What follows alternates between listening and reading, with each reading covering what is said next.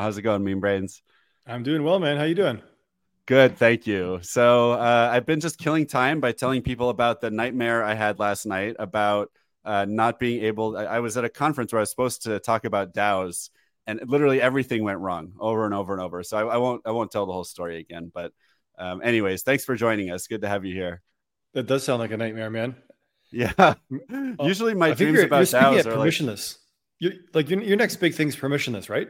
I will be. We're sponsoring permissionless. We'll have a booth. Yes. Awesome, killer, Yeah. killer. Yeah, I'll Yeah. be Yeah. in Yeah. Toronto, then I'll be So heading over there after, for awesome. Yeah, sure. permissionless should be a lot of fun. Whoever's listening, I think this is going to be. It's my first one. It's the second permissionless ever. I wasn't at the last one. I think this will be a very DAO-oriented crypto event because it's hosted in partnership with Bankless DAO, at least with Yeah, Bankless LLC. And so the guys on Bankless, which is a very popular podcast, started by a couple guys who also started one of the early DAOs called Bankless. It's very successful. They talk about it every single episode. So I think a lot of like their audience will be there, which is a good audience. So definitely that's recommend good. permissionless. No, I definitely got to Yeah. be there. It's going to be yeah, in this type of market too. It's really good to just I met up for coffee the other day with another person in City DAO, and to meet IRL like that is just there's nothing like it. To bring the face to face aspect, the actual relationship building to complement that, that digital typing that we do all day long without a face to Yeah. the name. And Yeah. so yeah, if that's what permissionless is going to be, then I think it's going to be a very good thing. It's interesting you bring that up because I've been working on some financial modeling for the next couple of years, and I'm trying to just be prepared for like a really long crypto winter, even though it seems like maybe we're on our way out of it now, right? It's been a good several months price wise, but just trying to be prepared. And I'm looking at, okay, in 3 to 6 months, if things are not going well, do we cut our events budget?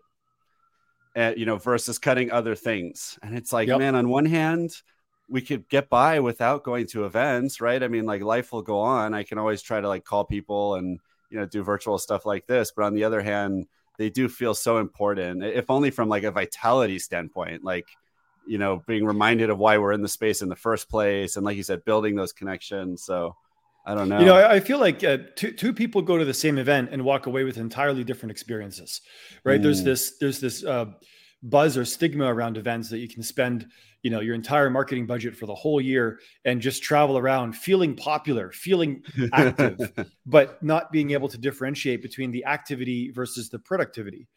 And mhm. this is a real thing. I used to do a lot of event production back in Toronto in the early days of my career, and it's very true. I had people coming to all my events nonstop, and they were at every single event. And I don't know what they actually accomplished outside of just being at the events. And I don't mean that disrespectfully. I just mean that there is a certain addiction to the high, the buzz, the Yeah. energy that gets thrown around in there. Now, on the flip side, you have other people that show up in events, and maybe they hardly spent any money. They just got the cheapest hotel, or they shared lodging with other people in their DAO, and they show up with a plan of who they want to meet and how they want that to work. And they got a funnel, right? Even if it's not a written down funnel on a piece of paper, they got a funnel. Like, okay, I'm going to meet these types of people, and from there, I'm going to filter down to see who's interested in this stuff. And from there, we're going to, invite them on the pod, or get myself invited on a pod, or start a little demo, or get some product feedback, or do some collaboration together, or maybe recruit for a new team member and have spreadsheets to track all this stuff. And they walk away from the event after like 4 days with like 2 weeks worth of productivity finished with face-to-face IRL contacts to really leverage to do something with. And then you have another person that goes to an event and they walk away afterwards. They've been drinking every night. They spent all their money. They're tired. They're backlogged in their work, and they don't know what to show for it other than they had fun.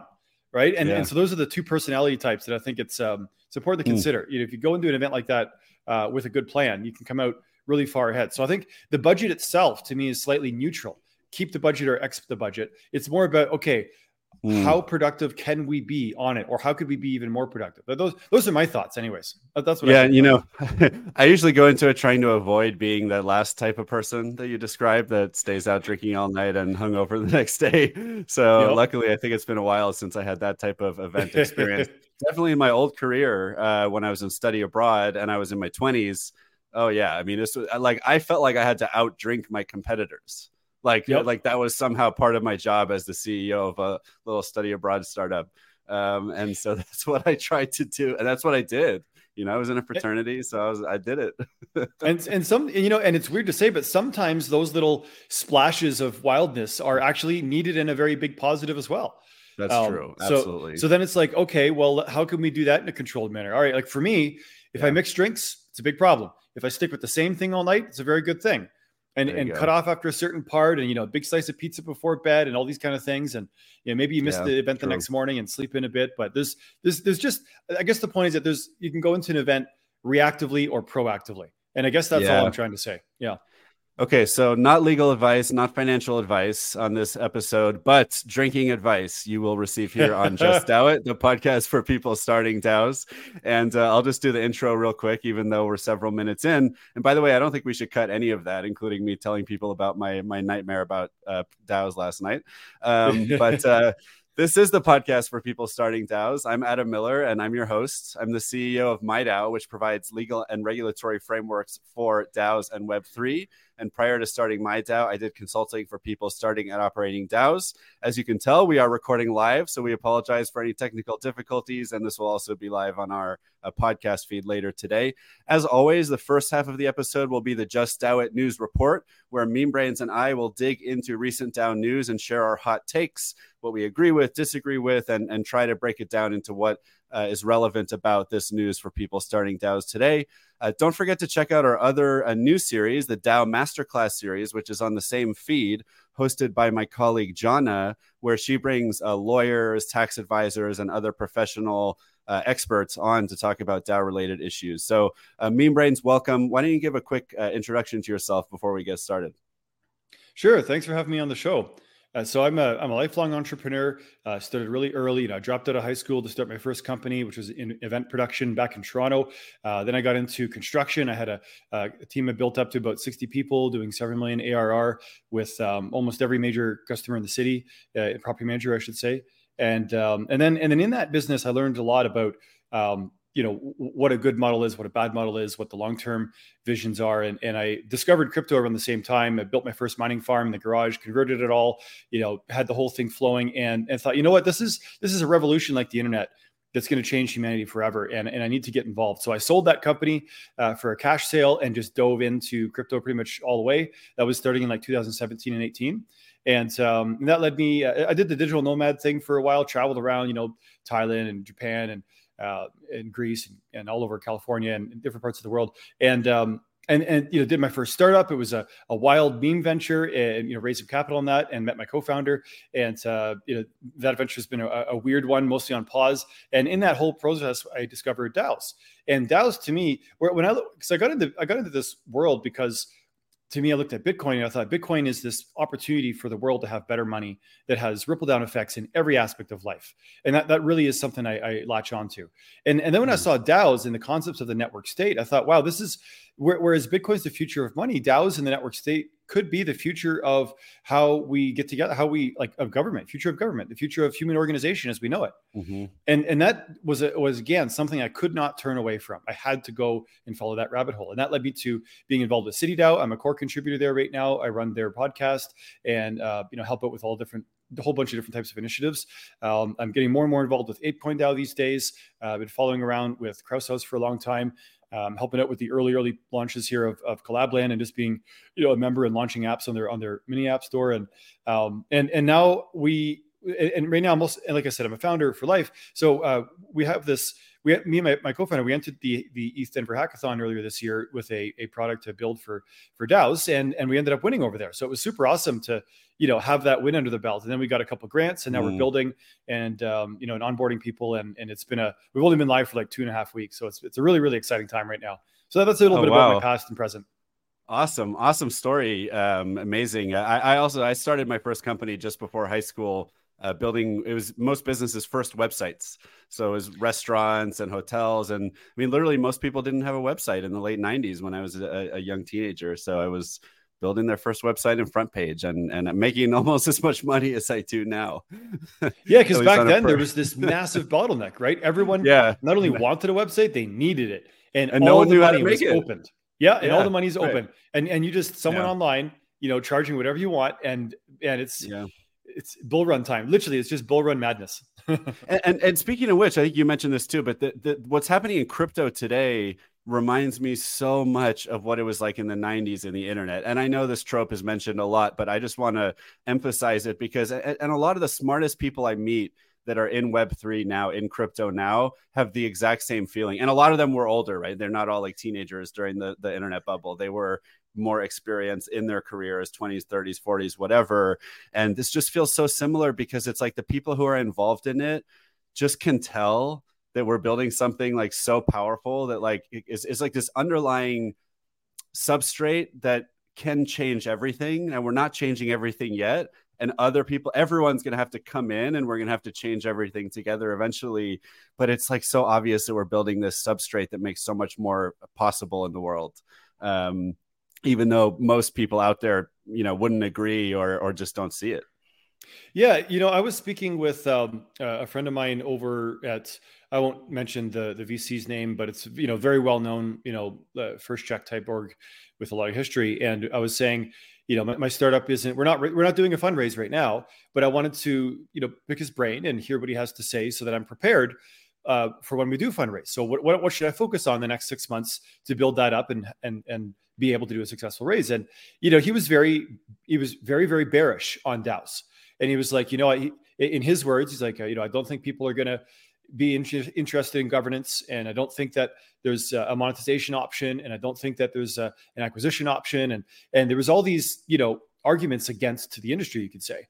And it really makes a person take a step back and look at, you know, how did they develop that perspective? Where did that come from? And what does that mean? And what are the steps forward? You know, and a lot of that's related, in my opinion, around the hype cycles that come with the bull and bust. Yeah, people jump in and they get all excited and then they get hurt and then they leave and they have this negative attitude around it. And you know, and I'm really curious to see like where this next bull run goes, because like there's this obviously the negative sentiment, but if you look at you know, the quantity of votes that go on or the certain DAOs that are still here and still building and the core people that are still there, like these people weren't there prior to the last bull run. Right. So we're going to be entering the next bull run with this core base of people, thousands of people that didn't exist before. At least.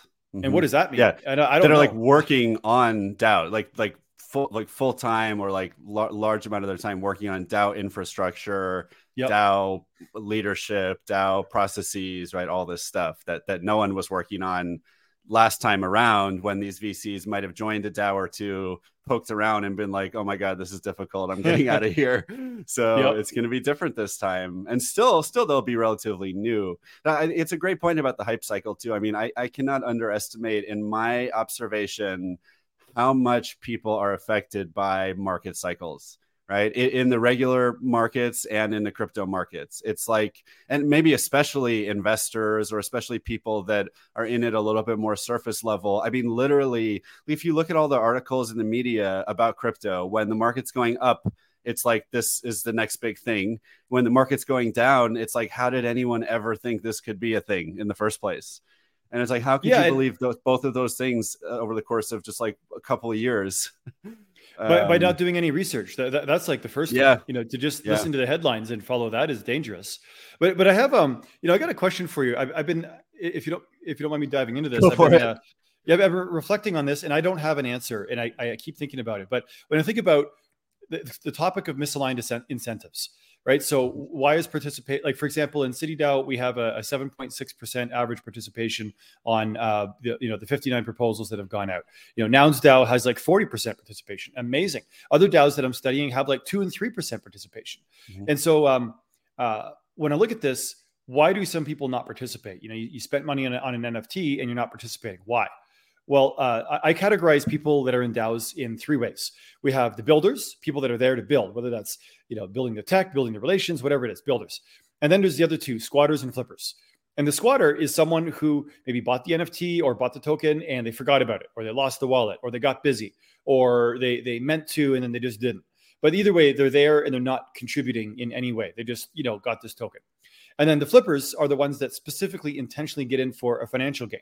Even though this is not financial advice and we put all the disclaimers and everything, they jump in for financial gain. They're trying to make money. And they have no interest in building. They only have interest in hype. And that's just the way it is. So So you could say that the squatters and flippers are maybe negative towards the DAO, and a drastic high-level mindset would say, okay, we got to get rid of them. They got to be all gone. We can only have builders inside the org. Well, that's short term, because if you take a step back, what happens in a DAO where you get an idea, you get people together, you get excited, and then what's next? You raise some money. How do you raise money? You raise money often in a DAO by launching a token, launching an NFT, and there has to be people to buy them. Right. And whatever the reasons for buying them, they have to be there. If we removed squatters and flippers entirely from the launch of the NFT or the token, and you only had builders that were going to buy those NFTs or those tokens, would they actually sell out, or would they sell out at the price that they have been? And I don't know the answer to that. I'm going to speculate and say probably not. To some degree, you need investors, right? You need capital. And so I think, to your question, I mean, look, first of all, I don't think voter participation rate should be a primary representative factor in determining whether a DAO is succeeding or not. I don't think there's any problem if one DAO has 50% participation, another one has 2%, or more likely that, some votes will get 50% or 90%, other votes will get 2%. There's a lot of good reasons for why some people might not care about most of the decisions made by an organization, either because the stakes aren't that high, or because the people who care enough or know enough are voting, and that's fine. Or just because they do, they bought in for a financial interest, but they don't really care. They just trust everyone else to make good decisions. Like whatever those reasons are, I don't think we can just look at voter turnout as a metric. I do think that this question, of course, is really important of like, what is the optimal kind of like governance structure of a DAO when you think about the different stakeholders and the way that they might want to participate. And I think especially if you think of what you called flippers, I would call investors or flippers. Right? Flippers sounds more like traders. Investors are important. Like to me, actually, one of the most exciting things about DAOs is it represents the future of capitalism and democracy. And I've always believed that those two things go hand in hand. I'm very much a classical liberal Enlightenment style, like pro-democracy person, pro-capitalist, pro-freedom. And I think these two things are going to work in concert so well together because they allow for capitalization in so many situations that you could not capitalize things before. It's like communities and nonprofits are two great examples where, no community, like all the people who love like Beanie Babies, for example, ever had a market cap where they could go sell another 10% of their tokens, raise money, and then use it to do cool stuff related to Beanie Baby. You have the Beanie Baby company, but not the community of people who love Beanie Babies or whatever, or palm trees, right? Same thing with nonprofits. We've never before had nonprofit, corporate, whatever you want to call them, nonprofit organizations that because they have a governance token or NFTs or whatever it is that give people some utility, some governance rights, now they have a market cap too. And that market cap might be billions of dollars, right? So for the first time, not only can a for-profit company sell 10% of its equity, but now a nonprofit Beanie Baby DAO can sell 10% of its governance tokens to raise money and then go use that money to go fulfill its mission. So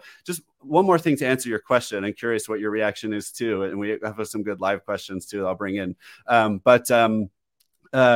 think, so take classic organizational structures today. And let's just talk about a for-profit company like Starbucks. Right? Starbucks, they have their investors and they have their contributors and their management. Right? All those people are stakeholders already today.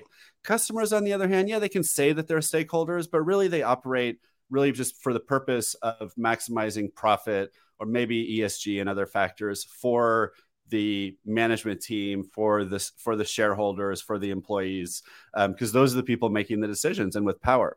Now, let's say Starbucks said, we want to give one share of Starbucks or one option in Starbucks stock to every single person who walks into the store. And every dollar they spend, they're getting one option or 0.1 options, whatever it is.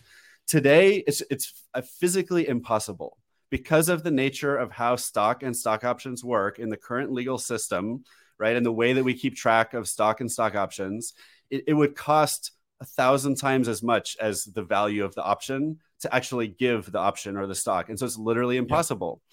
come DAOs and tokens and all the technology that we're building, suddenly it is costless, free, and easy if you want to give one token or 1/10 of a token or whatever to every single person who walks into your store.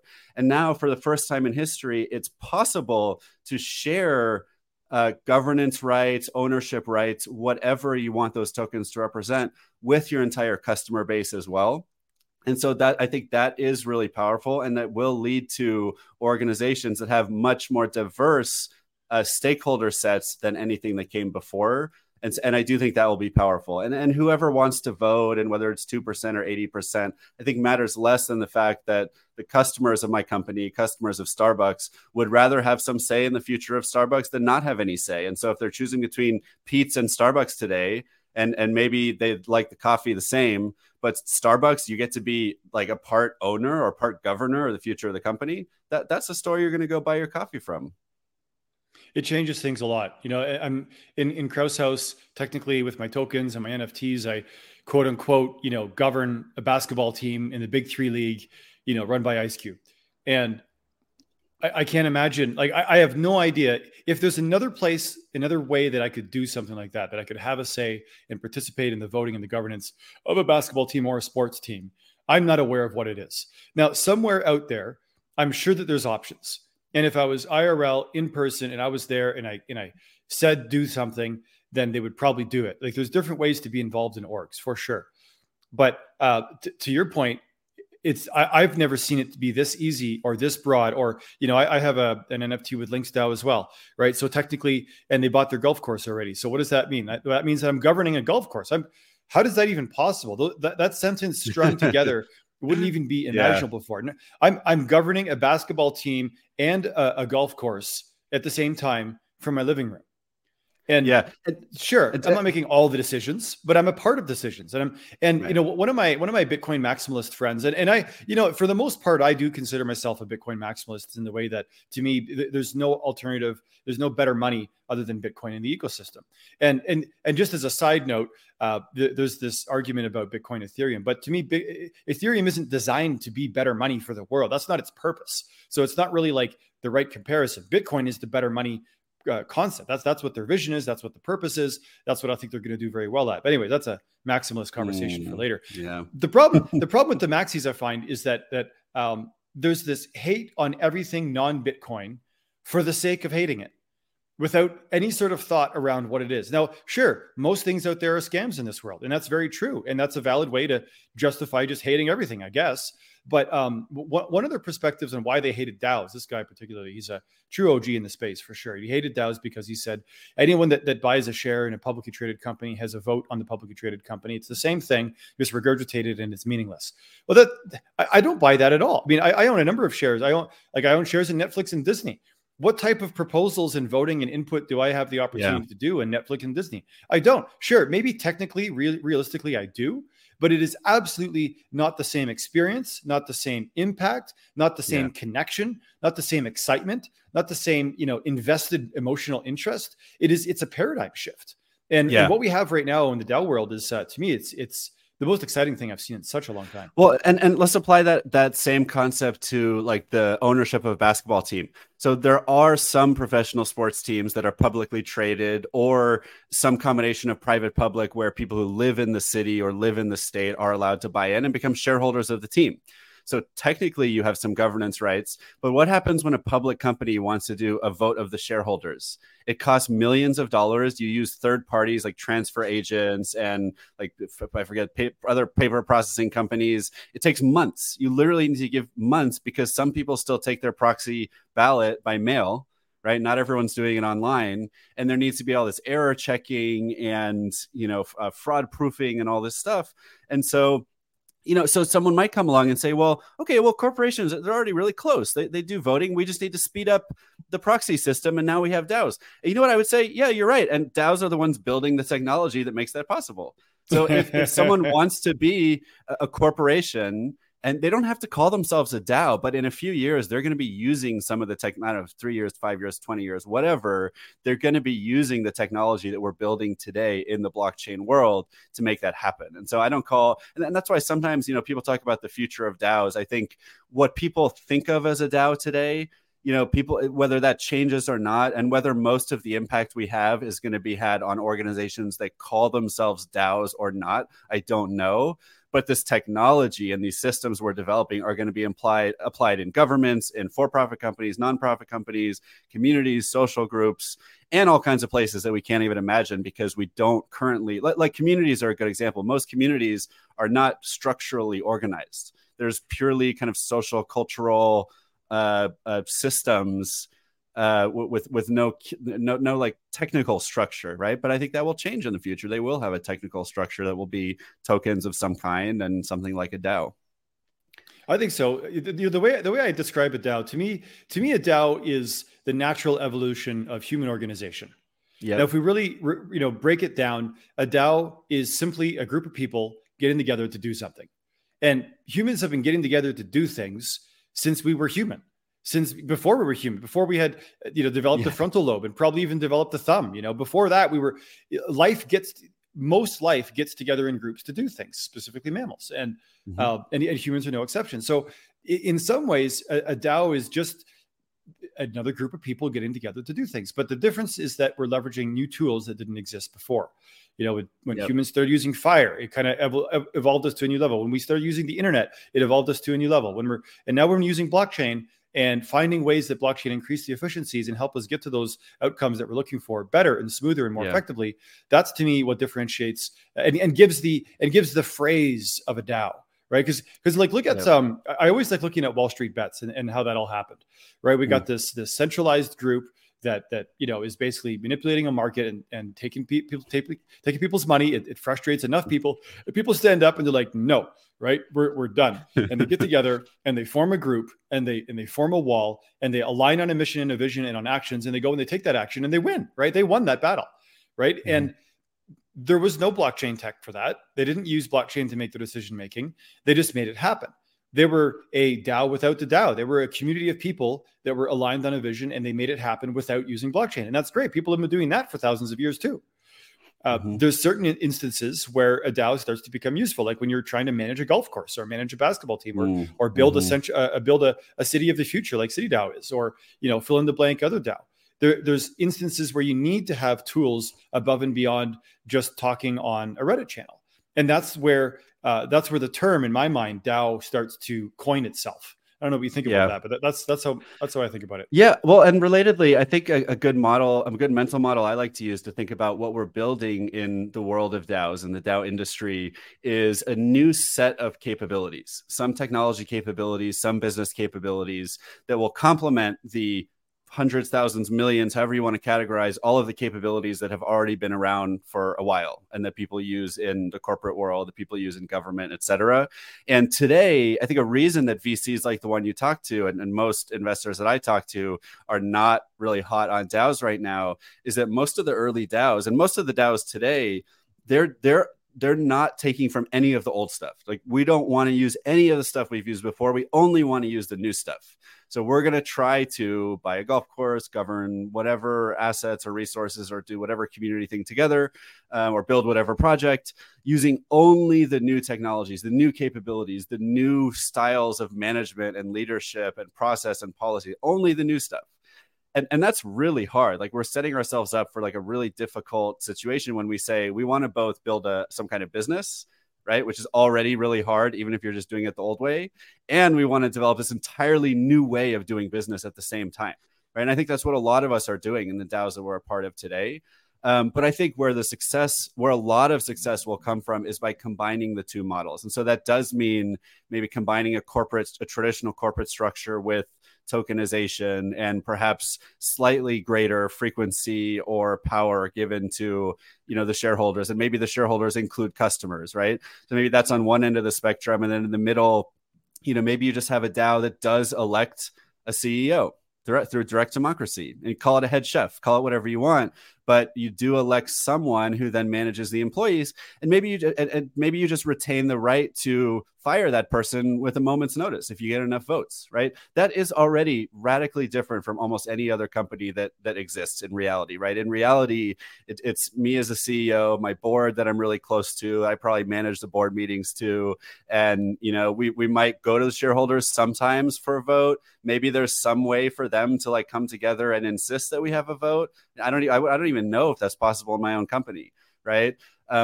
In the future, with DAOs, right, you can make it so that people really do have much more direct control. But still, that's something you don't see in the world of DAOs today. You really see very few DAOs with a CEO. I would say, though, and I wonder if you agree, but a lot of the people I know who have been working on DAOs for a while, I think do agree that we should be willing to use some of the old techniques, whether that's HR, whether that's management, whether that's whatever some of these things are that actually work. Yeah, like we get excited about something new and it's tempting to throw out the old. But the old systems have gotten us to where we are today. And although imperfect and highly troublesome, and specifically in different parts of the world, or even right here at home, there's problems for sure. There's always going to be problems. But look at where we are compared to 10,000 years ago. Something's working. And the direct democracy vibe and energy is to me how this ecosystem started, the DAO ecosystem started.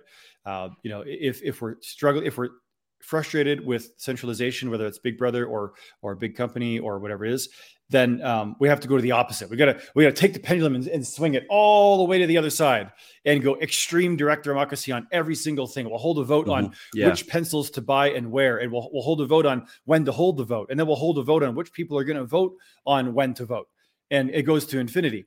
And that's not working either. I think that most DAOs have realized that direct democracy is not the way of the future. That's not how this works. So the trends that I'm seeing right now, anyways, are heavily leaned into the liquid democracy and the representative democracy.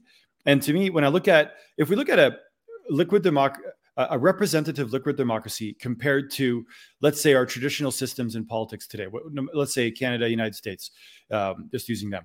So if I vote for a president or a prime minister or a local MP, I'm stuck with that person for as long as they're in term, let's say 4 years, whatever it is. And if they fail to fulfill their promises in those 4 years, what are my options? Well, typically none. Typically I wait. And after that 4 years is done, if they've failed, then I can vote in someone else. Now, look at the damage that can happen in 4 years if they're not fulfilling their promises, and worse if they're actually causing damage. So sure, there's a vote of no confidence that exists. If someone really extremely goes in the wrong side, it happened in England not that long ago, and you have to kick someone out, there are sometimes some options, maybe. But look at the frequency of votes of no confidences and how that turns into an actual leadership change. How often does that happen? Almost never. Very, very, very rarely. Yeah. So what are the real options? If I'm not happy with someone that I voted in, let's say I'll focus on Canada for a bit and the truckers movement that happened there. There were people that were upset with, and I'm not saying I'm for trucker movement or against it. I'm just saying, look at what happened. And we got a group of people that are frustrated about fill in the blank policy. And they're frustrated enough that they're ready to make that change. But they can't. They're stuck in the system. I just said they got to wait 4 years. So the last thing they can do is hopefully they're gonna take time off work, right? They're gonna go to the store and buy picket signs.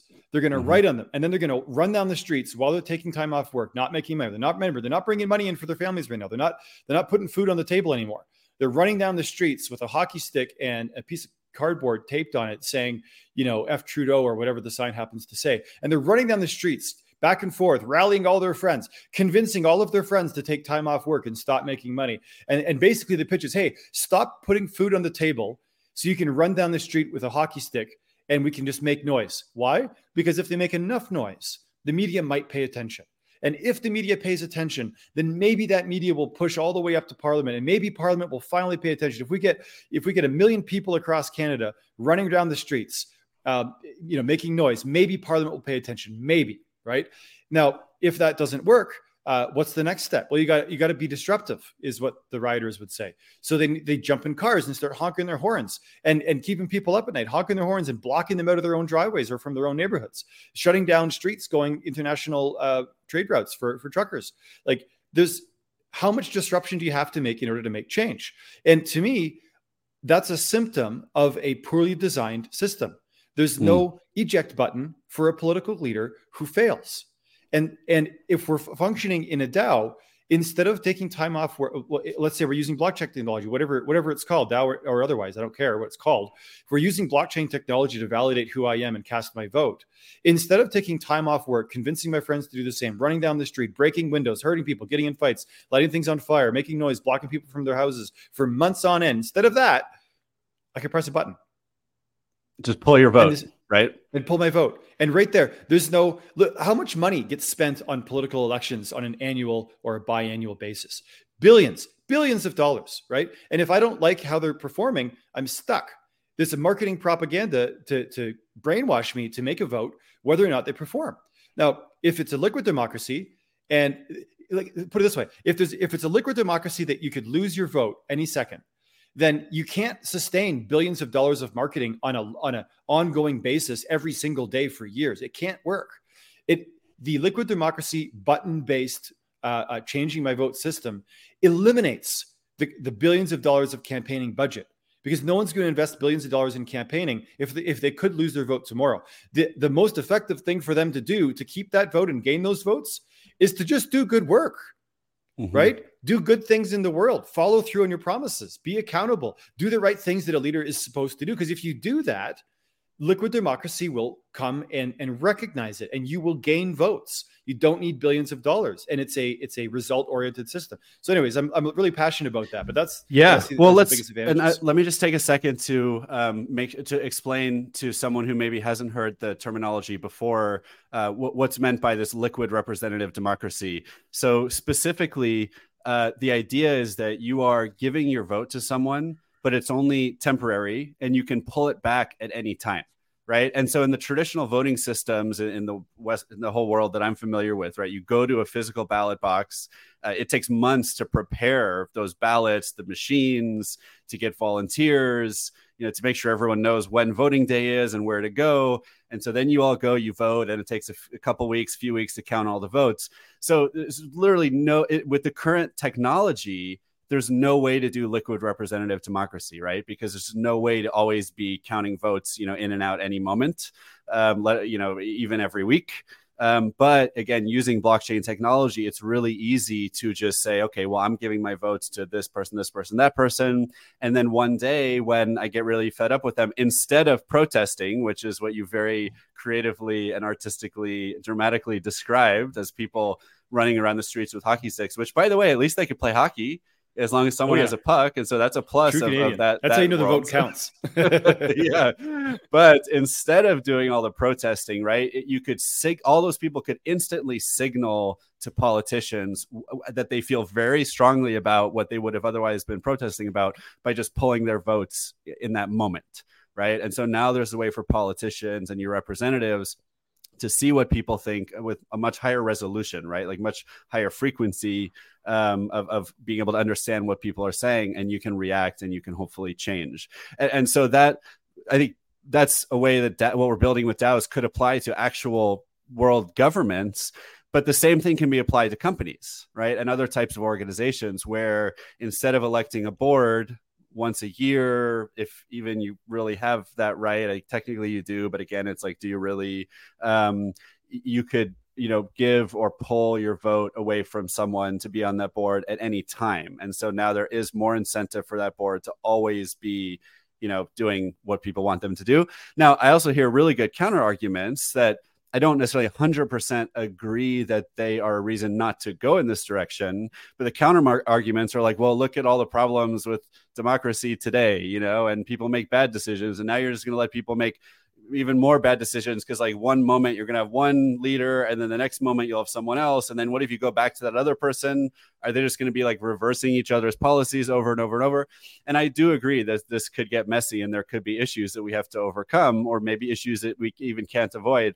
But to me, it's a philosophical issue of believing in democracy and believing in freedom and believing in people being allowed to choose their own leaders and being allowed to choose the direction of their organizations or countries or states or whatever as an end, not just a means to an end. And if it's messy, that's fine. It's up to people to decide how they want to vote. Yeah, to me, it's a cost benefit analysis. I'm drinking a coffee right now, and if we look scientifically at potentially the negative effects of coffee, we could come up with a very, very long list if we wanted to. And at the end of the day, there's also a benefit that coffee brings. I enjoy it. It makes my brain a little bit more sharp. I enjoy the experience of it and flavoring and tasting different beans. There's a lot of different benefits as well. And so if people say democracy is dead, and we list out all the different issues that democracy has, then we also have to look at the alternatives to democracy. And we have to evaluate those alternatives and compare those alternatives objectively to democracy. And after we do that comparative objective analysis, then we can decide whether or not we should proceed with democracy or not. And if we look at, let's just say, the extreme opposite of democracy, and let's say we go into, communism or fascism or even just extreme socialism, fill in the ism that you want, right? If democracy is dead and democracy is not the way of the future, then what is? Is communism the way of the future? Have we really, people that are saying democracy is dead and has no future, I challenge you. Have you really thought about the true alternatives? I know a bunch of people that are self-declared anarchists.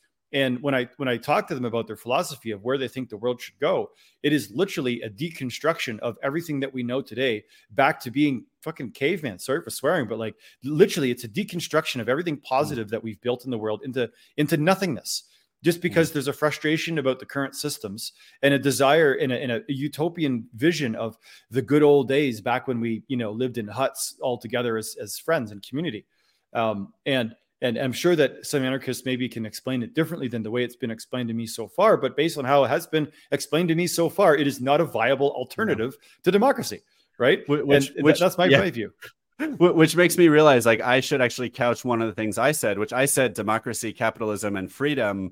But really, it's a balance. It's not because anarchy is more like ultimate freedom, right? Literally, everyone go do whatever you want, no government.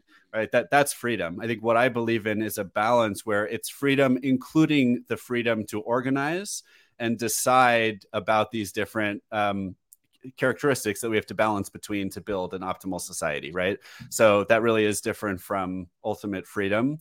But I agree with you. I mean, I did hear some really interesting models I've heard about recently. It's like from Daniel Ospina, who was on the show, who I'm sure you know, definitely a thought leader in the DAO space as well. And he used the example, and I wish I could remember the technical term for it. He studied, organizational structures and stuff in college or PhD, super smart guy. But what he's talking about is like the judge and jury system. Why can't we use that to make other types of decisions other than criminal decisions? Like, we found this really important decision that we don't want to screw up. We want to screw up as rarely as possible. And we applied this decision-making structure to it. So what about big corporate decisions? Maybe like deciding the strategy of the company or the budget for the year. Or if it's, a nation, right? The policy for how late people are allowed to stay out at night, whatever the thing is.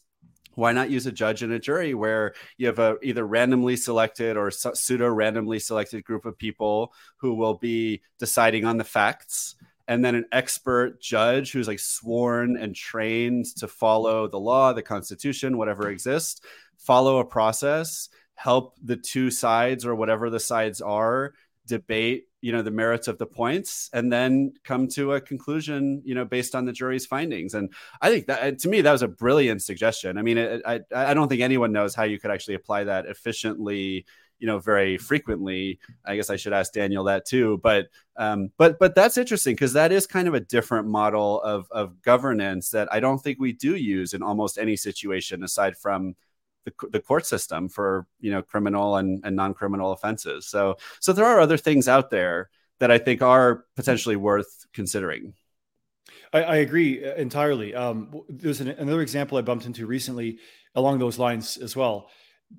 No, I'm not supporting it or against it. I'm just saying it's an interesting concept. So in the ApeCoin DAO community, there's a group of people in there. One of them's name's Karma. He was one of the electorates for the governance committee, and I've been chatting with him a lot. Fellow Canadian, nice guy, and he's put together this consultancy basically.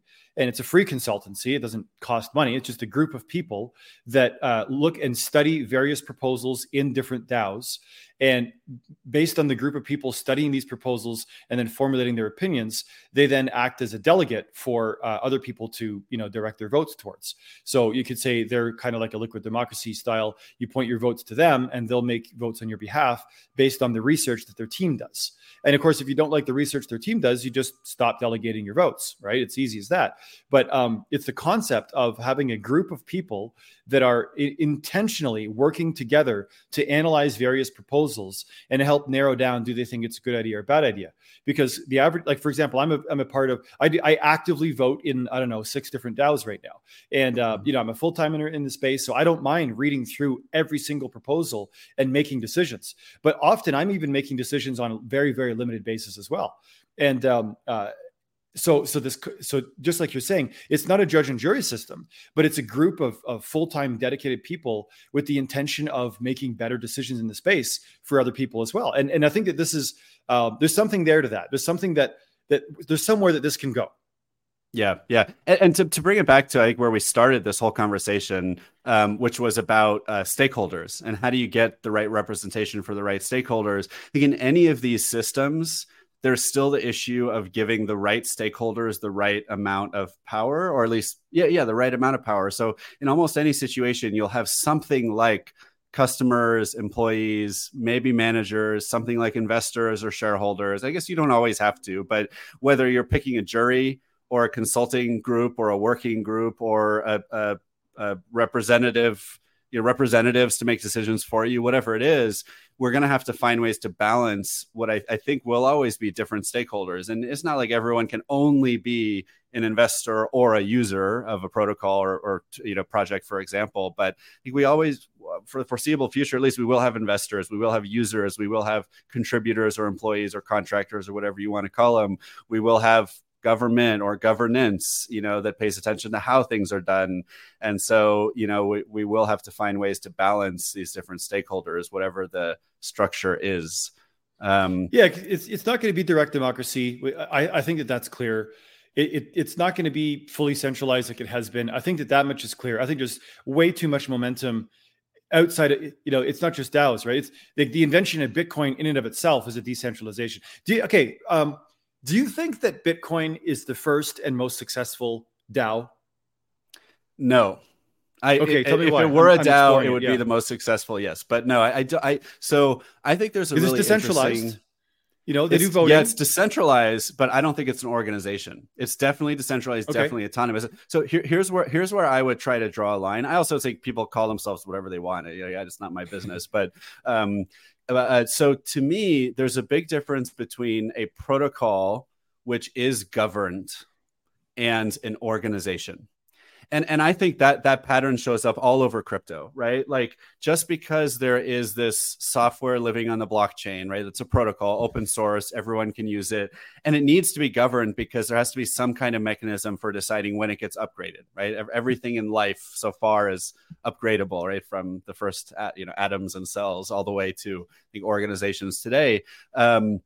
And that mechanism might look a lot like a DAO's governance mechanism. It could be, right, in a lot of modern blockchains, even layer 1 blockchains, there's a voting system built into the protocol for making upgrades to the protocol. Same with a lot of dApps, right? Whether it's DeFi protocols, Uniswap, a good example where, the voters have to approve a change to the fee structure or other elements of the protocol. So just because people are making those decisions, I don't think that makes it an organization. And I think that's actually important because organizations have certain legal treatment. There's a lot of issues that usually apply to organizations that don't necessarily apply to those situations. And their governance structure might also just be, like in the case of Bitcoin, it's just choosing your mining software. right? Which blocks do you accept and not accept? And if 25, if a small enough amount of people wants to choose their blocks differently, depending on if it's a soft fork or hard fork, which is complicated, we won't get into it, one thing or another could happen. Whereas like if everyone decides, okay, let's move forward, or effectively everyone, right, then the system upgrades. And so that is a way of making decisions as a group. But I think an organization is when you are more intentfully organizing people in some like consistent shared manner, right? Usually there's like a shared mission or vision or purpose or goal, or even meme, right? It could be a meme, or like there's something that everyone shares they're trying to do together. And usually there is some kind of like assets also. So whether it's like a treasury or a name, right, a trademark or some kind of intellectual property, usually there's something like that everyone also holds on to together. I'd be curious, someone like Daniel Espino, someone who studied organizations, maybe there's a really good definition of what an organization is. But to me, those are the things that make it a DAO or an organization of some kind, as opposed to just like a protocol which is governed by everyone involved. Yeah, well, and I wonder if, and again, I don't have a firm answer to this question either. I explore it a lot. I think it's an interesting question, and I think interesting questions like evolve the brain in a positive way. I am leaning a little bit more towards possibly that Bitcoin could be a DAO in an expanded definition version. There is a vision of better money for the world, of resolving centralized and manipulated money systems across the globe, a vision of like single currency for humanity moving forward. There is like the IP of the blockchain technology itself. A lot of people in the Bitcoin world, they don't call it blockchain technology. They call it Bitcoin technology, because without Bitcoin, there would be no blockchain. Bitcoin invented it. Therefore, it's not an IP because it's open source, obviously, but that is their technology.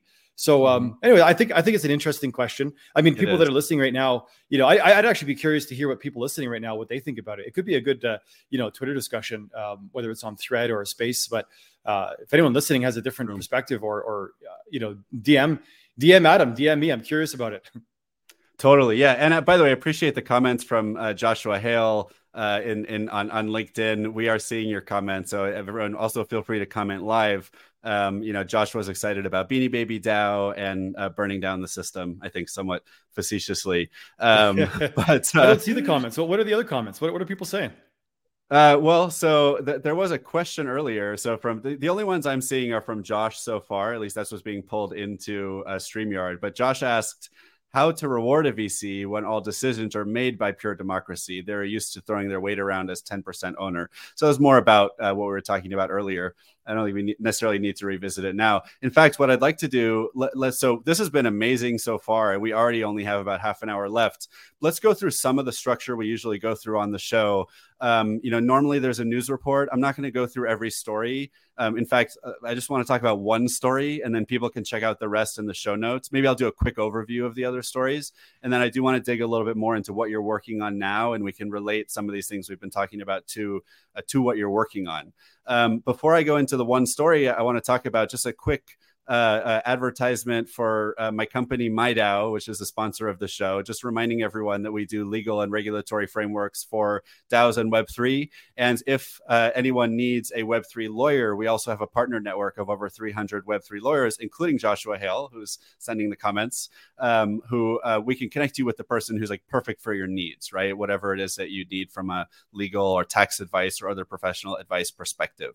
So please reach out if you're interested in any of that. So the one news story I want to do this week for the Just DAO It news report is actually an article that you wrote, MemeBrains. And so, and it's awesome. This is on banklesspublishing.com. So it's a platform from the Bankless DAO where there's a lot of really great content on a regular basis. And the headline of the article is DAO Pain Points and Paths Forward, a solution-focused discussion of current DAO challenges from across the ecosystem. Now, this article is based on a 2-hour Twitter space that I was also part of. What MemeBrains did, which was so cool, was gathered about 10 or 15 thought leaders from across the DAO ecosystem and asked all of us to think about, like, what is the number one pain point facing DAOs today? And then we also, talked about possible solutions and other such things, a lot of the kind of stuff we're talking about on the podcast so far today. So I just want to give you the chance, MemeBrains, if you want to just highlight for the audience, like, why was this fun to write? What were the highlights for you? And maybe like, what did you take away from this experience in terms of like what we do need to do differently or keep doing in the DAO ecosystem? Yeah, no, thanks. It was a lot of fun to write and to do the space too. Some of the things that so again, a lot of my time in City DAO means the more time I spend in one place, the less time I spend somewhere else. And the same goes for everyone and everything. And there's a lot of DAOs focused on their DAO and running into the same stumbling blocks that other DAOs and other people are running into in other organizations. The bridge of communication sometimes is either broken, missing, or incomplete. And doing a space like this, specifically focused on thought leaders in other DAOs, helps to open up that communication, to decrease the amount of pitfalls that we bump into and increase the amount of cross-organization sharing that we can do to be more efficient. And so bringing in these thought leaders from different groups comes in and it forces me to question my own assumptions. It brings new information to the table that other organizations can benefit from as well. And it's an engaging discussion that I think moves the ecosystem forward. It's not about a DAO. It's not about an individual. It's not about money. It's not about, any one single thing. It's about the future of humanity in my mind. Like I said, DAOs are the natural evolution of human organization. And as such, how are we working together as an ecosystem to move forward and to share and be more effective? And so doing these spaces brings, like, sometimes I feel confident about a view that I have, and then someone like Daniel or fill in the blank from other DAO, or Grace specifically too, comes and just challenges all my thoughts and makes me question how confident I am in my assumption and how able am I to articulate it. And talking one-on-one with people with different views does that. Now, let's talk about the definition of an argument. Usually, the North American definition of an argument is two people trying to decide who's right. I'm going to suggest a different perspective. What if an argument is two people trying to seek the truth? What if two people come into a discussion and they say, you know what? We want to find the truth. I want to find the truth. I think I have an angle. You think you have an angle, but we both recognize that maybe neither of us are right. There is an objective truth out there that we want to seek and find together. And that to me is a productive argument, right? We want to find that truth together. And that's what the space is about. And the article is to just summarize that space and the different viewpoints of the different, there's 12 different pain points identified by 12 thought leaders, including yourself. And none of them are wrong. All of them are probably right. They're probably applicable in different scenarios, more so than others, depending on which individual we're talking to or which organization we're talking about.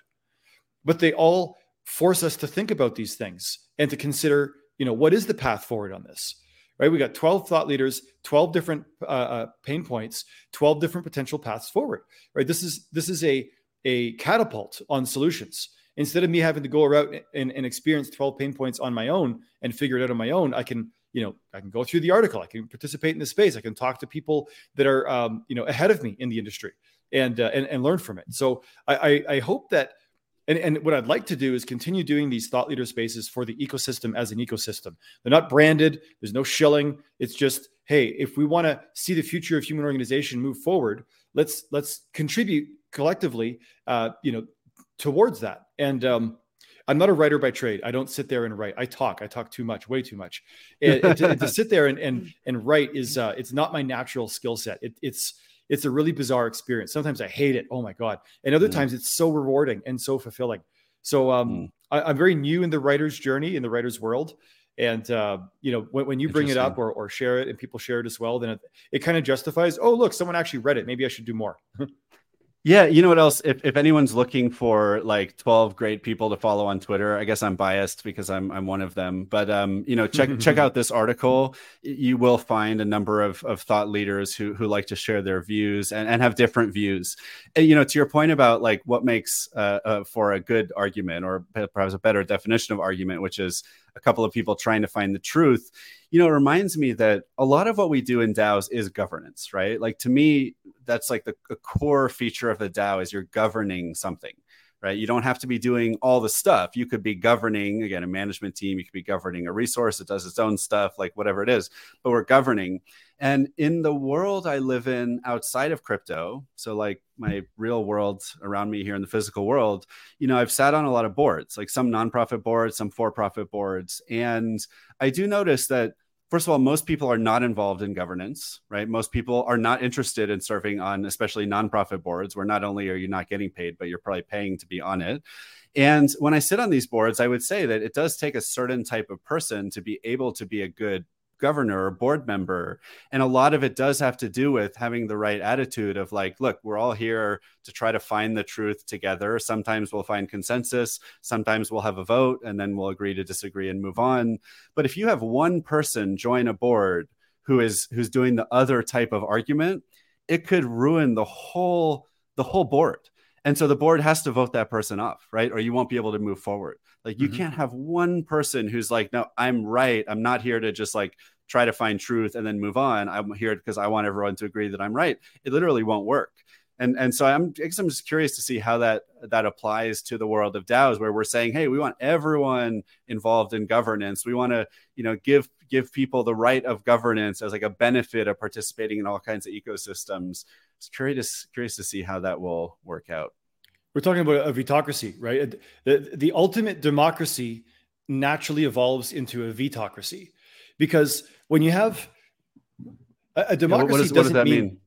A vetocracy. So wrong button here. When we talk about democracy, we think about everyone having a vote. But just because everyone has a vote doesn't mean that everyone has to agree. And that gets very difficult, because when people are given the power of a vote for the first time in their lives, what's the worst thing that you could do? You could have their vote mean nothing, because then it's just a gimmicky, fake, fill in the blank. It's not real anymore. It's might as well have no vote at all. If my vote's not going to count and people aren't going to listen to me, then there might as well have not been any vote at all. And so in a democracy where everyone has a vote, people that have a different viewpoint and people that doesn't get respected or doesn't get moved forward on, they feel like their vote was useless and they get very angry. They rage quit, or they start yelling and spreading bad news in the FUD. And when you have a 1,000 people in the room, you're going to have people that always disagree. They don't always agree on the same thing. It's herding cats, right? Everyone's going to have a different perspective. And that leads to a lot of arguments, and it leads to frustration, it leads to friction points. And sometimes it can lead to just inaction.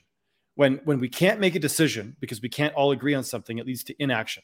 And that's where the definition of a vetocracy comes in, where you have a group of people that want to move forward, but a small group of people say no. And they say no so loudly that it stops anything from moving forward. And so that's why I say in a true direct democracy sense, where everyone has a vote and we're trying to respect every vote, you can end up in the vetocracy world where you just don't move forward at all. So how do you move forward with a majority vote, even though a lot of people don't agree? I've voted no on proposals that ended up passing forward anyways. And somehow I got to swallow that and deal with it. And it's frustrating, but you know what? That's just part of being part of being a democracy. If I don't like democracies, then I should go, move to Russia, or something like that, or move to North Korea. Because if I actually think that's better, then, there are places in the world I could go live and that would happen. So, and again, coming back to what I was saying before, the direct democracy initiative in my mind is dead. It's not going to move forward. There has to be some sort of a representative democracy that is liquid and allows us to move forward, even though not everyone agrees. I went when I was younger, I went to this seminar, and it was an experiment on voting. And there was 500 people in the seminar, 250 people in one room, 250 in the other, and you got to volunteer. There's one person as the leader, you could say, of each group, or the facilitator. I ended up getting picked as the facilitator of one group, and each room had to make a decision. And based on that decision, the other group would make a different decision, and then the other group would make a decision. But we're disconnected, and there's a runner that goes back and forth. And so when the runner came to our room and presented me and our group with, okay, this is the next decision you have to make, it was my job to collect the votes of everyone verbally, just sort of in the middle of the room, to make the group decision so that we could, move forward. And it was one of the most difficult things I had to do because at that time, because there were some people that didn't agree with what decision we were going to make. And you could see once we didn't move forward on their decision, they stepped away from the circle. They stopped raising their hand. They stopped participating. They closed up. They put their hands in front of their chest, and they got frustrated, resentful, and angry. Even though 99% of the room voted against what they wanted to do, that was their behavior. And if that spirals or grows, it can undermine and destroy the vibe of teamwork, of collaboration, and it can be a negative thing. So somehow we have to accept that in a group, we're not always going to agree. And if we don't always agree, that's okay. I have faith in the group that even though this might be a hiccup, or maybe I'm even wrong, we're still going to move forward and be productive. And I think, to try to apply it to like very specifically what DAOs deal with on a day-to-day basis, to me, one of the most important things you can do to help avoid those types of problems is make sure that people know what they're getting into if they join the DAO, right? Like if there's a constitution that says, look, this is a democracy, a representative democracy, we want to respect whatever the group's decision is, and we want everyone to want to stick around regardless, versus another DAO maybe wants to do things by consensus. Maybe another one says, hey, if you don't like it, there's a rage quit, right? Like certain DAOs have a rage quit function where, after every vote, there's a period of a few days where if you don't like the outcome of the vote, you can quit the DAO and take your portion of the DAO's assets with you. So, lots of different models. And maybe the DAO has a very specific mission or way of making decisions, right, that you may or may not like. Make that clear. And if you're going to join a DAO, make sure you know what that is before you join. I think that can hopefully minimize some of these issues where you get a person who is just not going to fit with the type of organization that you're trying to run. Hopefully they'll just self-select out and not join in the first place. Yeah, and this is a part of the evolution that I think we're experiencing, that it's going to last for a long time. Because what we're talking about is, what is the path forward for humanity in governance, period? I'm not talking about just crypto. I'm talking about our political spheres, corporate structures. Like, if I had governance rights over my local gym, and by paying my subscription or whatever it happens to be, I could help make decisions on which equipment to buy, or, what expansion to do, or which employee to fire. I have a few thoughts. It would change my experience with the gym, or with the local restaurant, or with the local, maybe even a local bank. Until the realm happens where fiat isn't needed anymore, that transition period, maybe a bank, maybe maybe the building I live in, like you have a condo board inside of a building that makes decisions, and it's all done through voting. But, how transparent is it truly? And how much of a vote does an individual resident actually really have on some things? I think that there's the concept of having a voice is what I'm going to call it. The spirit of having a voice is the cat's out of the box, and it's never going away. It's only going to grow. Yeah. And this is where DAOs fit in. And it's a long road. And it's having a voice in a system with transparency, guaranteed compliance, censorship resistance, right? It can be that simple, right? It can be just like an HOA, for example, homeowners association, but with transparency, enforced compliance, and censorship resistance, and maybe one or two other features that DAOs and blockchain bring. And by the way, I think really good examples of what you're talking about are in between individuals or families or homes and cities, where today, like, we have cities, states, and national governments, but we don't have anything in between the city and the home or the homeowners association. So what about like the local park? So people have probably heard, because I talk about, I live on an island. There's like 120 houses on this island. We have a park. There's a few other shared resources. And if we want to upgrade the park, we have to go petition the city council that represents like 100,000 homes over a huge, area of land with over 100,000, citizens. And everyone from every little group of 10 to 100 homes, if they want to do something on their little area of land, they have to go petition the city government, which has all the money. So what if the city, and I really think we're going to start seeing this happen, in the next decade or so, what if the city said, you know what, we're going to start giving some power back to smaller groups of people. We're going to let this island manage its own park. and its own budget. Like whatever we've historically spent on that park, we're just going to permanently allocate towards this community, right? Or maybe we'll let them like pay their own taxes into their own entity, their own DAO, and then they get to decide what to do with their park, and we'll just stay out of it. And I know it sounds really difficult and it's hard to really imagine in the world that we live in, but I just think philosophically, just on principle, like that is the direction we're going. Just like, when we talk about more democratic companies, like I think it's really important to use the nation state model and say, look, most people would prefer to live in the democracy, in the representative democracy, right? Even if they complain about it a lot, they would rather live there than in the alternative in most cases.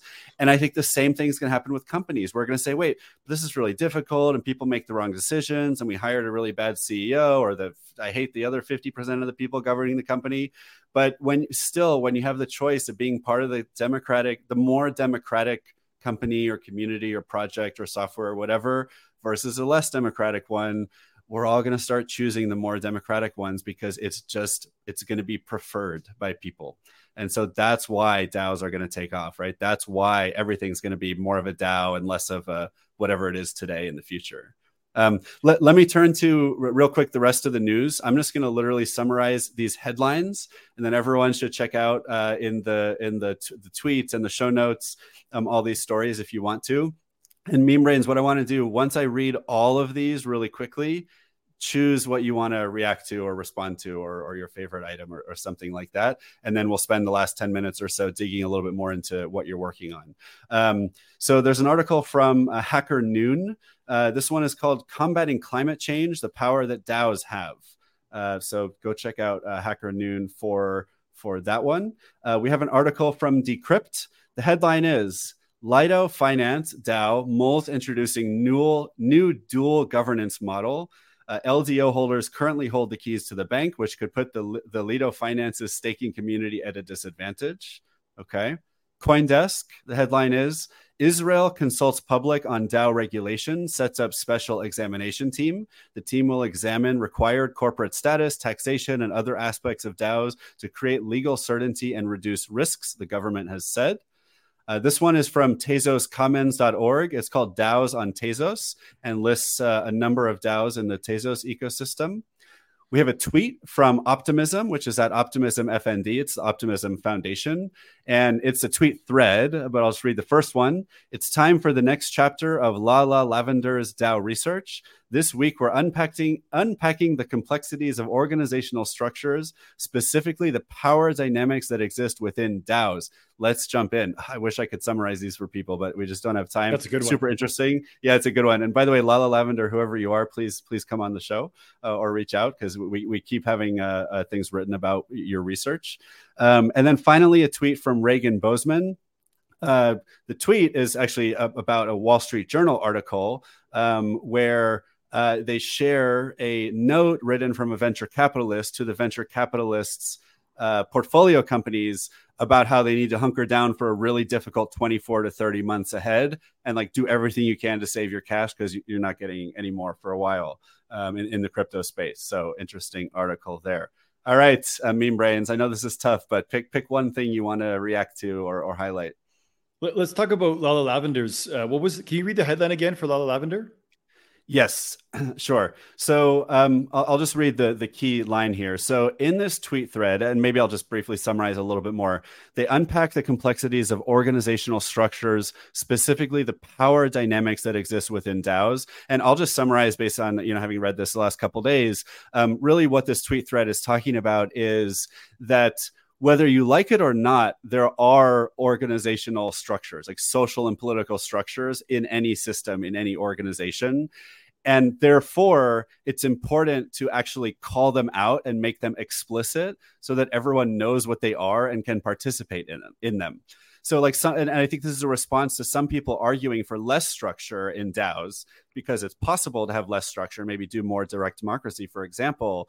But what Lala Lavender is arguing here is that there's really no such thing as less structure. And if you don't state the structure ahead of time, a structure still develops, but it's just arbitrary. It's emergent. It probably gives more power to the loudest voices, the most popular people, stuff like that, rather than you putting in place a system that, if you want, could be more fair or equitable or at least structured intelligently ahead of time. To me, I interpret that as education and transparency, right? There's, I think that everyone that's interested in this space, everyone has a simultaneous interest in becoming better educated on how things could be moving forward. To be involved in crypto is to be curious. To be involved in DAOs is to want to have my voice heard and to see like where this goes, to have more ownership. And I think we should definitely. Have you talked to Lyle Lavender? I think this would be a great conversation.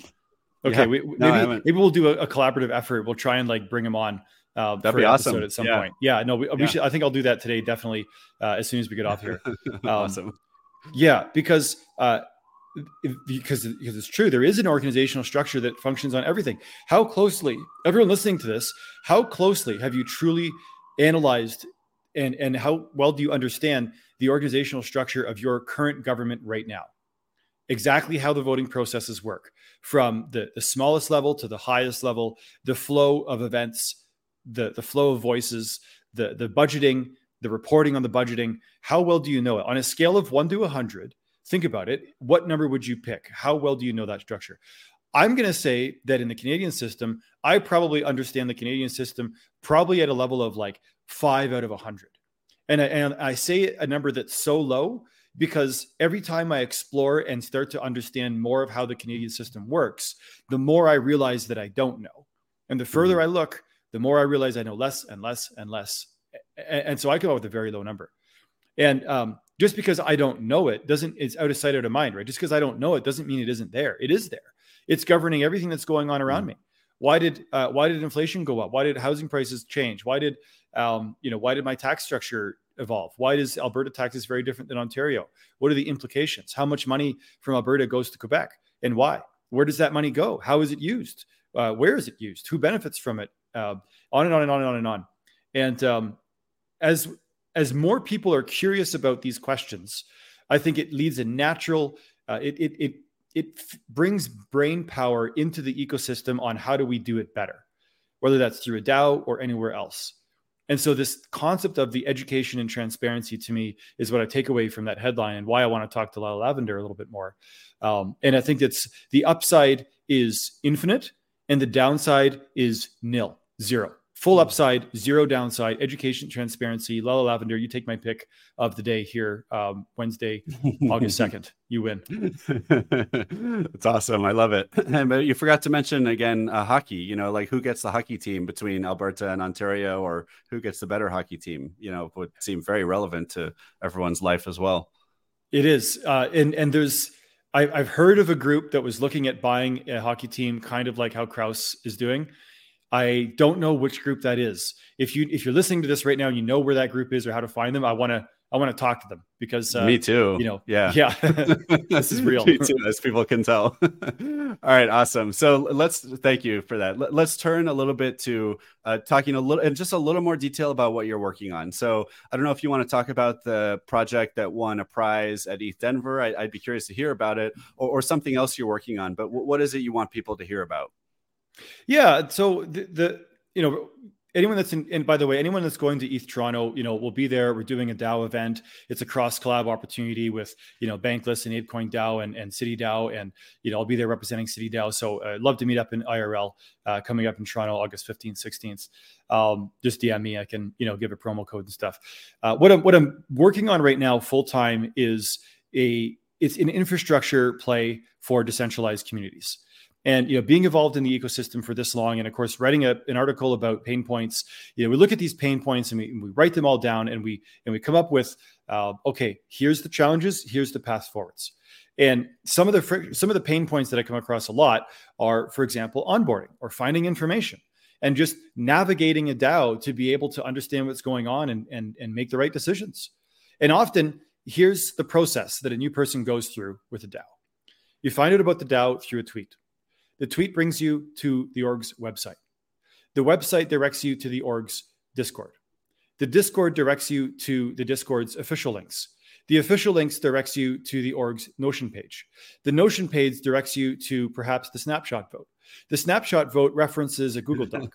The Google Doc references a tweet discussion that happened a while ago. The tweet discussion references a discourse conversation that happened a while ago. The discourse conversation is ended and actually took place on a different blog, on a different conversation platform. Yeah, like on Telegram or something. Right. And so now I've quit my job. I'm researching what happened. And by the time I figure it out, the vote's already done and things are moving forward. And that's just one single vote. That's the typical onboarding process. That's a problem. So what we're building is a front-end and back-end solution that integrates directly with the community's native domain. So you go to an organization's website, and right there you can find the treasury information, the transactions that occurred in it, the labeling of what those transactions are, a reporting feature of quarterly or annual reporting directly on the native website, right? No friction point. There's nowhere you go. A history of past proposals, a participation rate of people that were active or not active, a listing of which wallet holders of the governance NFT or token have been recently active or not, a mechanism to contact them about things if they want to be contacted, the built-in delegation and the liquid democracy option where you can point towards people that are more active or not and that you align with or not. The history of which proposals you've participated on and what type of voting have you voted yes or no on some of those. What are the wallet holders of the DAO? Who are the whales? What is the whale activity? Are the whales active or are they dormant? All of these questions answered directly on the native website. No friction points. You don't have to go to a dozen third-party apps. You don't have to go to a dozen Discord channels, and including discourse. What is the recent threads in the discourse? Directly visible in the native website. It's an aggregation of everything that's important to a DAO inside the native website without going anywhere at all. And to me, that represents a dozen friction points that are resolved. And that's the first phase of what we're building. Oh, okay. Well, yeah. Okay. So let me just ask a question about that. And that's awesome. I would not have guessed you were doing something so massive with this project. So it's really exciting.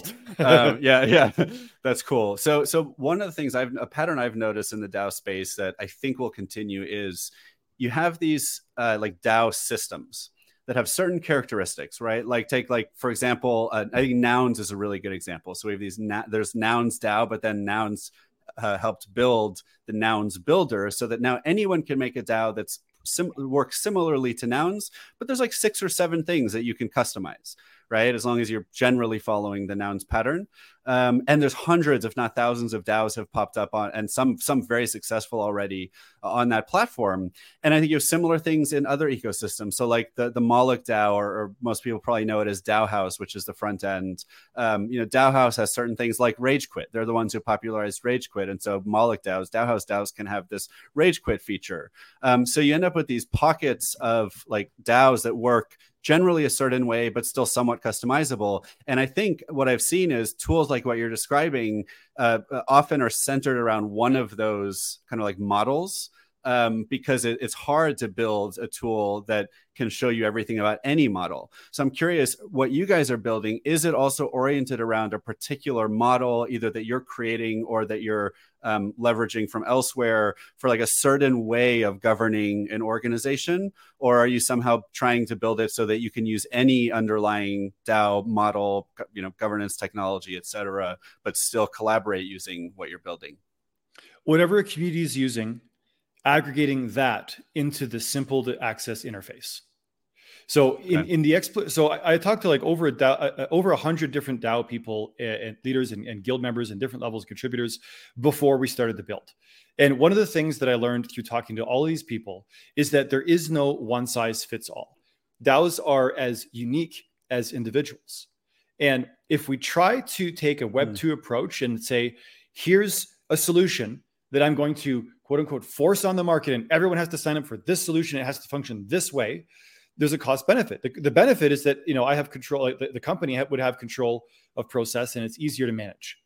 The downside is that if people don't conform to that process, then they don't, if it's a square peg in a round hole issue, then they're not going to be the right fit. So we designed, the biggest takeaway was that DAOs need a governance structure that's as flexible as the community is and evolves with the community. So, we're using Diamond smart contracts, which are, infinitely scalable. It allows us to build a back-end governance model that can fit in with the existing DAO structure, whatever they're using, as well as evolve and change as the community evolves. It's not a standard fixed contract that can never, ever change. It can be voted on and improved in a completely decentralized way and modified, and scaled that way. We're using Internet Computer Protocol for some of the backend to make sure everything is stored on chain and relatively gasless, like pennies, like micro pennies we're talking, right? So basically gasless. Cross-chain features to be able to store certain amounts of data on in a decentralized way without incurring the gas cost of like an Ethereum on every single transaction or every single vote. But ultimately, whatever a DAO is trying to do and however they're functioning today, what we're building works with it. We launched the private alpha 2.5 weeks ago. We already onboarded the first community. We're right in the middle of onboarding the next 3 major communities right now, and it's working. And it's designed to work with the DAO. So I like to believe, obviously I'm biased. I like to think that this is a pivotal evolution for the ecosystem. Imagine DAOs functioning without 24 third-party apps, and they're all using their own governance model, however it is, but it's all functioning with a smoother interface, and it's all stored on chain. That's kind of my vision. It's brilliant. I mean, I think it sounds really hard. I'm amazed that you're already in alpha. ETH Denver wasn't that long ago, but I feel the pain, right? I mean, I for me, I have my day job, right? I'm the CEO of MyDAO, and I'm really focused on it. It's an early stage startup. And I'm part of at least several other DAOs that I do feel like I care about, but I just don't go. Whether I could or couldn't, I just don't go to the Discords. I don't go to the websites. I don't go to the channels where they're chatting in Farcaster. Unfortunately, I just don't do it. But if there was just one page I could look at that would like update me on what's going on with all the DAOs, and I don't know if that's part of the long-term vision too, but then I would probably participate at least a little bit more. So maybe, do you want to briefly share the longer term vision? I know I stopped you after like phase 1. So where does it go from there? Well, the phase 2 is to allow any developer to build their own module that they want to see active for their DAO. Right? Every DAO is different. Nouns has different functions. Links has very different functions. On and on and on. And so we have this simplified UI to remove friction. Great. We have infinitely scalable smart contracts to let a DAO change and evolve their structure. Great. Well, what are they going to implement? What are they going to do? And we want to open that up to be completely open source and open to any developer out there in the ecosystem, whether you're part of a DAO or you're not part of a DAO. Think of it like a Shopify for DAOs. Anyone can build their own module and have that available to the network of DAOs that exist, the whole ecosystem. And the ecosystem can vote in a decentralized way. Do we activate this membership module or not? Do we activate a Harbinger tax module or not? Do we activate a quadratic voting calculation module or not? Do we activate an accounting module that, does a whole bunch of counting features or not? And there's, just like in Shopify, there's a limitless amount of different things and modules that could exist. And we want it to be completely open for everyone in the ecosystem to build their own module and work together to move this whole ecosystem forward. So that's the longer part, is like an app store for DAOs, or a Shopify for DAOs. So it's a long way to get there. We have a bunch of grant money right now, which helps us. The cool thing is I get to go to a community and say, hey, what do you want us to build? Because we have some grant money. We'll build it for you. Yep. It's free to use. It moves us all forward. Let's get started. LFG. There's no red tape or bureaucracy. It's the advantage of a small startup. LFG. What's it called? Node blocks. Or does it not have the project? Yeah, it's called Node blocks. But the thing is that like when we integrate with communities, there's no branding. You don't know it's Node block. It's powered by Node blocks, but it's not like you're not going to the Node blocks website, right? You're going to your community's website, and the functions in there just happen to be powered by this platform.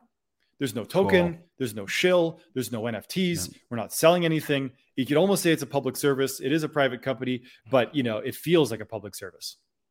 Well, I'm about to go check it out after this episode. And speaking of which, we do have to close, unfortunately. So would you just share with everyone where can they find you and NodeBlocks or other projects on the web or on social?